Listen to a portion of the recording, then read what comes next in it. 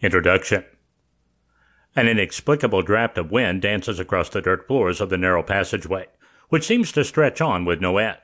The flickering flames of the torches mounted onto the rough, sandpaper-like walls of stone create eerie shadows on the dirt floors.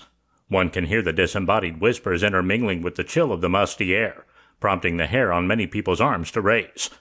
Logically speaking, this is nothing more than the trick of the mind, but the whispers unquestionably feel tangible and real, especially considering the visitor is in the company of thousands upon thousands of corpses stacked onto the walls from floor to ceiling. This kind of imagery is often what springs to mind at the mention of the Roman catacombs, but there was so much more to these underground cemeteries.